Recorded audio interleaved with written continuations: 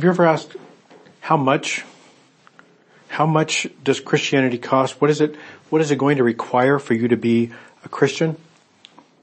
Years ago, when I was in Indianapolis, I wasn't really, I guess I was a Christian, but I wouldn't have told you so. I would have said I'm kind of thinking about Christianity, I'm exploring Christianity. And through the reason I had gotten that far is because I had been persuaded to give it a try by the pastor of the church, or one of the pastors, Jim Noble, and he had encouraged me to kind of find out more that I could see what God was doing by attending to his church. So I began attending on Sundays, but he encouraged people to join small groups. And I was kind of thinking, well, dude, I'm already giving up a Sunday morning. I only have 2 weekend mornings that I can sleep in and do the things I want to do. And I've already given up one, and now you're asking me to give up more. You're asking me to give up my evenings as well. And I kind of thought, well, I don't know if I want to do that. But he was very good at persuading. I mean, he eventually persuaded me to become a Christian, he did persuade me, so I went ahead and started doing it. But I hadn't been attending the small group for more than a couple of months when the leader, or I guess the de facto leader of the small group, Rich Phipps, he said, I think we should have a service project. And I thought, whoa, nobody told me about this. Why are we adding more things? I'm already giving up Sunday mornings. I'm giving up now evenings a couple of times a month. And you're saying we need to do more? A service project on top of that. And I just kind of thought, how much does this God want me to give? And I don't know, maybe you felt that way. Maybe you felt that way this week when you got the letter from our stewardship committee asking you to prayerfully consider what you could do to commit to supporting the financial needs of the church. Maybe you felt like, how much? How much do you guys want? How much does God want? Maybe it wasn't the stewardship letter. Maybe it was some other occasion. You were attending a church and you kind of started to like it. You enjoyed the worship. You enjoyed the fellowship time. You started to make a few friends. You began to feel less like a visitor and more like somebody who belonged in the church. And then somebody asked you to volunteer for some particular mission program or ministry of the church.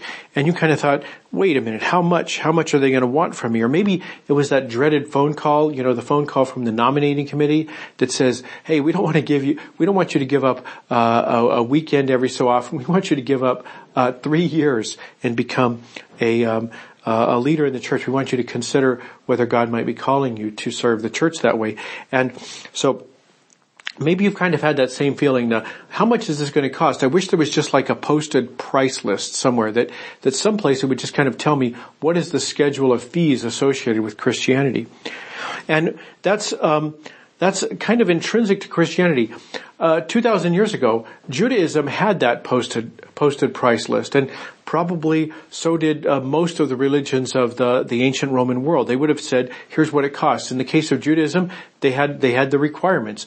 One of them was that you be born to a family that is a descendant of Abraham. So first of all, you just had to have the genetic connection. But then beyond that, there was a long list of things you had to do. Obey this, don't obey that. There's 613 commands, and you had to obey them all. And a number of them had to do with your obligations in what collectively I would just call the tithing system. So the tithes are actually complicated. If you ever tried to wade through the book of Leviticus and actually figure out things, it's pretty complicated, but it's listed. You can actually untangle it and figure out exactly what it costs. And for purposes of conversation, we could say it's you gave 10% of what you made to the church, or not the church per se, but to the temple system, to the religious upkeep of the people of God.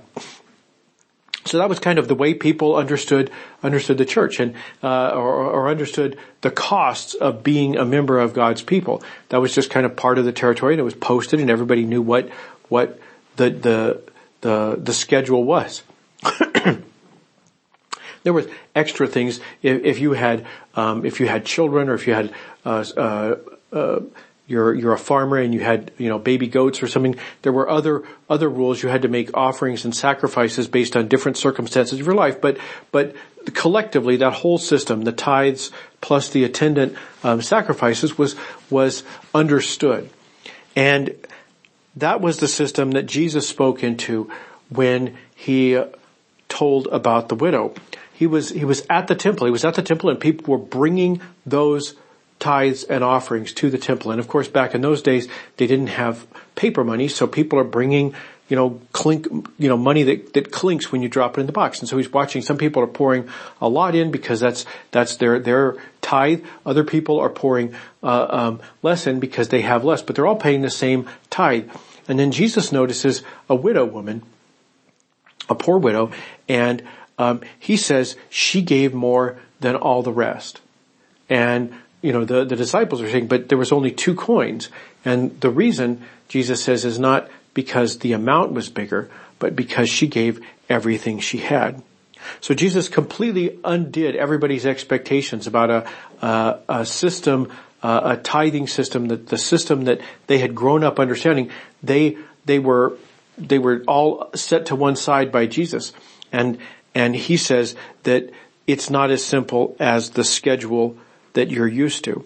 And that's what Paul writes to explain. He's talking about the implications. He's teaching this new community of Christians what is different about the movement that Jesus began, the movement of Christians, how it's different. So that's the passage we're going to be looking at today. We began last week looking at 2 Corinthians 8, and we looked at just the first 7 verses, and today we're going to pick up where we left off. Where we did leave off, if you weren't here, you can always listen online, but basically Paul told them about something amazing that had happened in Macedonia. And we don't know exactly what it was. Paul says they're very poor, but they're also filled with abundant joy, which has overflowed in rich generosity. And then he said, I can testify they not only gave, they gave not only what they could afford, but far more. And some people say, well, maybe that just means that they were like the widow. They gave everything. But Paul says they gave far more than they could afford. So as I read the passage and I studied it, I wonder whether or not something really miraculous happened, something like the story of the loaves and the fishes. They brought their piece. They brought what they had. They made a sacrifice to God. And then God multiplied it somehow, because Paul says it was amazing. And we know it must have been because the Corinthians kept the letter. When the offering arrived and they found out what it was, they kept the letter. And that makes me wonder just how amazing it was. So that's where we pick up the passage. And the question we would say is, so what's Paul going to ask them to do? How's Paul going to interpret this stunning thing that has taken place in Macedonia? What should they do? And maybe we might think that Paul's going to ask them to keep it going, right? You've heard the stories about the person who goes to the Starbucks and he gets up to the front of the line and he makes his order and they say the person in front of you paid for it. And then there's the question, well, should I keep this going? Right? Should I pay for the person behind me, right? Should I do, you hear these stories where it went on for 2 hours or whatever, and you're thinking, I don't want to be the one who breaks the chain, bad luck will happen or whatever. And so is Paul asking them to keep this thing going? Is Paul saying, do like the Macedonians? This is going to be awesome. We're going to keep it going. Well, what does Paul say? So let's go ahead and look at the passage. Well, the first thing we see, Paul doesn't tell them to do anything. He says, I'm not commanding you to do this. So he doesn't say, you guys do the same thing. He says, I'm not commanding you to do this. So why doesn't he command them? And the reason is because Jesus set us free, that we are not required to do anything. Jesus freed us from sin, but Jesus also freed us from the law. Jesus fulfilled the law, and in place of those 613 commandments, Jesus gave us a new commandment. He said, I am now giving you a new commandment. Love each other. Just as I have loved you, you should also love each other. So that's what the new commandment is. Those 613, the tithe, and all the requirements are out the window. So now it's up to us to say, well, how did Jesus love us? And then Paul reminds them right away. Paul says, you know the generous grace of our Lord Jesus Christ. Though he was rich, yet for your sakes he became poor, so that by his poverty he could make you rich. He says that's what Jesus is like, and if you're going to love like Jesus, then that's how you do it. You make yourself poor so that others can become rich. And we might say, well, that's Jesus. Jesus is a special case. I'm not like Jesus. And Paul would say, actually, you're more like Jesus than you realize. Just a couple of pages ago, a couple of chapters ago, if you turn back a couple of pages to chapter 5, Paul says this. Paul says, anyone who belongs to Christ has become a new person. The old you, the old life is gone. A new you, a new life has begun. He says, you are more like Jesus than you realize. And he says, now live into it. He says, you know the generous grace, though he was rich, yet for your sakes he became poor, so that by his poverty he could make you rich. So what is he saying? What does that actually translate to? What does he want? Well, he's not giving us the answer we want, because I think we naturally head back. We want to have that fee schedule, because that's just kind of the way we are. That's certainly what we're used to. And Paul says, no, you're really different. You are a new creature. You remember, if you were here last week, we talked about generosity with the asterisk. Everybody has generous impulses from time to time, right? We all like being generous when we can. The asterisk is, yeah, but I can't right now. I can't because of the circumstances of my life. I'm between jobs, or I'm out of money, or I've got this thing I'm wanting to buy and I'm saving up for it. That we have an asterisk that keeps us from being generous. And what Paul is saying is, yes, that's the old you. That's what everybody's like. That God gives us the generous impulse. That's what God puts in everybody, because God is a generous God. We are made in the image of God. So he says that's what everybody's like, and everybody has the asterisk. But he says Jesus has set us free from the asterisk. Jesus has said we can be like him. We can be the kind of people who are new creations, the kind of people who can fulfill the commandment that Jesus gave us, the commandment to love one another. And you say, well, I don't feel like it. Well, you may not feel like it, but did you've ever experienced the feeling of generosity? If you've ever felt the feeling of generosity, you know that desire is there. And then you come up with reasons why you shouldn't be, right? That's very normal. That's the natural way. And Paul says that's what we don't have to do anymore. We don't have to not respond to that generous impulse. He says, we are new creatures. And we may say, well, I don't feel like a new creature, or it's not obvious to me that I'm a new creature. I don't feel compelled to be generous, right? Wouldn't I be compelled to be generous? And the answer is no. It is still a desire, but that's all it will ever be. God will never compel you to be generous. That he says, I am not commanding you. You are not commanded. You're not commanded by any external authority, and you're not commanded internally. The way I think of it is it's like if you're at the airport, right, and you've checked your bag or whatever you're doing, and then you walk by on your way to TSA, and you walk by the Cinnabon place, and you can smell it, and you smell that aroma, right? You have that desire, but most of the time we don't act on it. And Paul's saying that's what we're like. We're like somebody who has the desire, but we've always argued ourselves out of it. And he says, you don't have to do that anymore because you're a new creature. He says, but God will never force you to go to the Cinnabon. God will never compel you to be generous.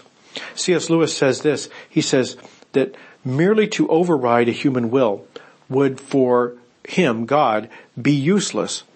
He cannot ravish. He can only woo. He will not compel you. He's not going to ravish you. He's going to woo you. He's going to say, doesn't that smell good? Wouldn't you like to do that? He says, I love the smell. I love the sense, the moment when I contemplate being generous. I love that. But God will never treat you like a puppet. God will never force you to be generous. He's going to entice you to be generous because he wants to be in a relationship with you. He wants you to be like him. He wants you to be generous as well. But he's not going to force you to be. So, Paul says, what should we do then? He says, well, here's my advice.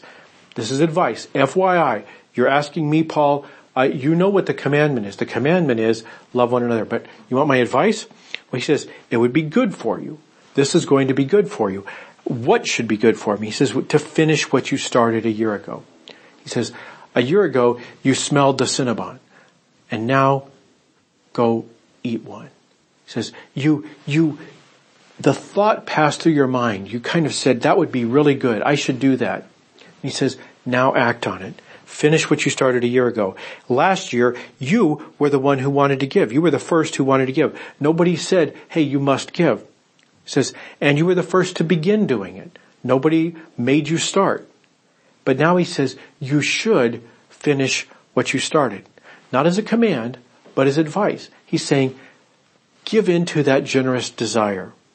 He says, let the eagerness you showed in the beginning be matched now by your giving. A year ago, you had the thought go through your mind. You started it. You got out your wallet, but somehow a year has gone by and nothing has happened.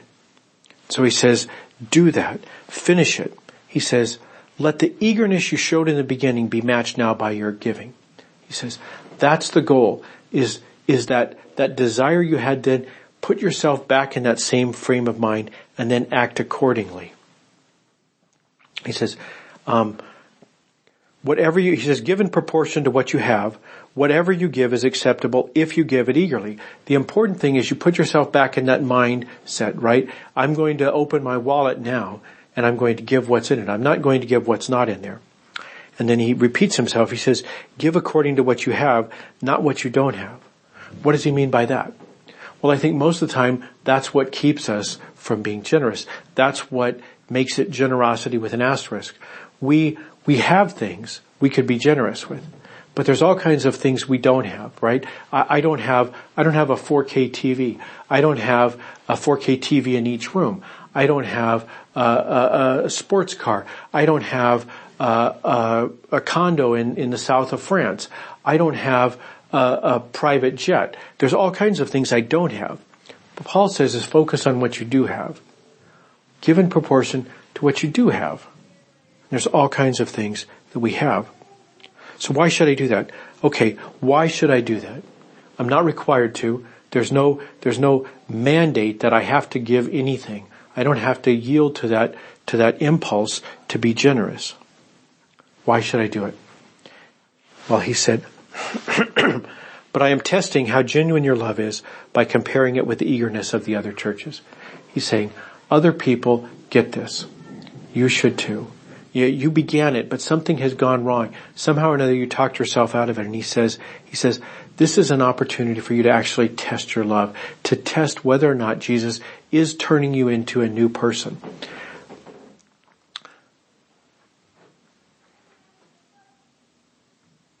Just a couple of pages ago, back in chapter 5, Paul said, we live by believing and not seeing. That we are new creatures, but we don't see it. We don't, no one walks up to me every day and says, you are Jesus. And I say, I know, I feel that way. You are just like Jesus and you feel that way. And I say, yes, I know, I feel just like Jesus. I always feel generous and loving and kind. We don't see it.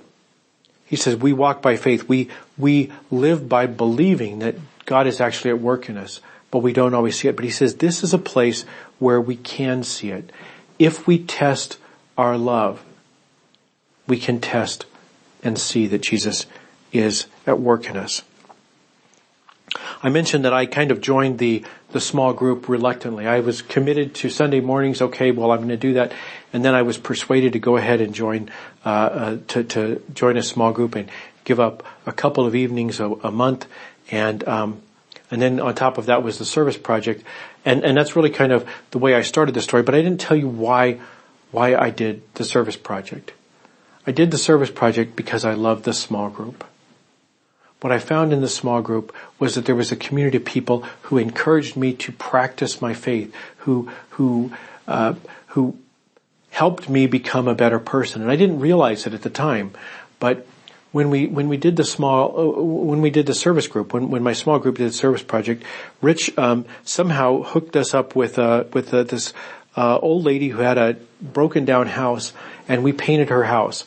And I don't know I don't know how they got connected, but somehow or other, the bunch of us went down there and we painted our house. And it was a mess. It was, very beat up, paint all chipped off and you could see the wood through it. And so we painted it. And I have to tell you, I'm not a good house painter. I was the weak link in the whole group, but I did something. And I remember it was late in the afternoon. We knocked off about an hour later, but it was like late in the day. I kind of stood back and I looked at the little section that I'd been painting, this one little section, and I looked at it because I was done with it and I was going to study it to make sure I'd done it. And when I stood back, what I studied was myself. I looked at myself and I said, who are you? Because I knew me and I knew the old me wouldn't have been there that day. That something was changing inside me. I was becoming a different person. What Paul said is true, that it is by giving of yourself, giving of your time, giving of your money, that you actually learn something about yourself. So he gave the advice, do this. And I've always found it to be good advice. I have rarely had the eagerness that Paul envisions, but I've never regretted doing it. The eagerness that I've had, I've used. And I've pushed in to this promise to the greatest extent that I can. And again, that just, in my mind, that just shows me how much more work Jesus has to do in me. And I know that I'm not alone in that feeling. Paul said this, he said, not that I've already attained all this. He has not already become just like Jesus. He's not already arrived at my goal. But I press on to take hold of that for which Jesus Christ took hold of me. Forgetting what is behind and straining toward what is ahead, I press on toward the goal to win the prize for which God has called me heavenward in Jesus Christ. He says, that's what I'm doing, right? I've seen enough. I believe. And once in a while I get a glimpse. And that's why I keep running. It's why I keep doing this. And it's why you should keep being generous. Because it is the place where you realize what God is doing. And so when you get the stewardship letter, when you get the call from the nominating committee, when somebody up here in the front of the church stands up and says, hey, there's this great volunteer opportunity, those are places to lean in because they are places where you can see what it is that God is doing in you. And the question then is not how much, but how much do you love? How much has God turned you into a person who loves? Let's pray. Heavenly Father, we thank you that Jesus is changing us into different people, that he's reconnected us to you and your life and your power flows in us. And we are in Christ new creatures. And that as we lean into that promise, as we practice what Jesus taught, we can see what new creatures you are making us. And so, Lord, we pray you'd give us the courage to practice generosity without an asterisk, to actually put into practice the things that Jesus and Paul teach us. We pray these things in Christ's holy name. Amen.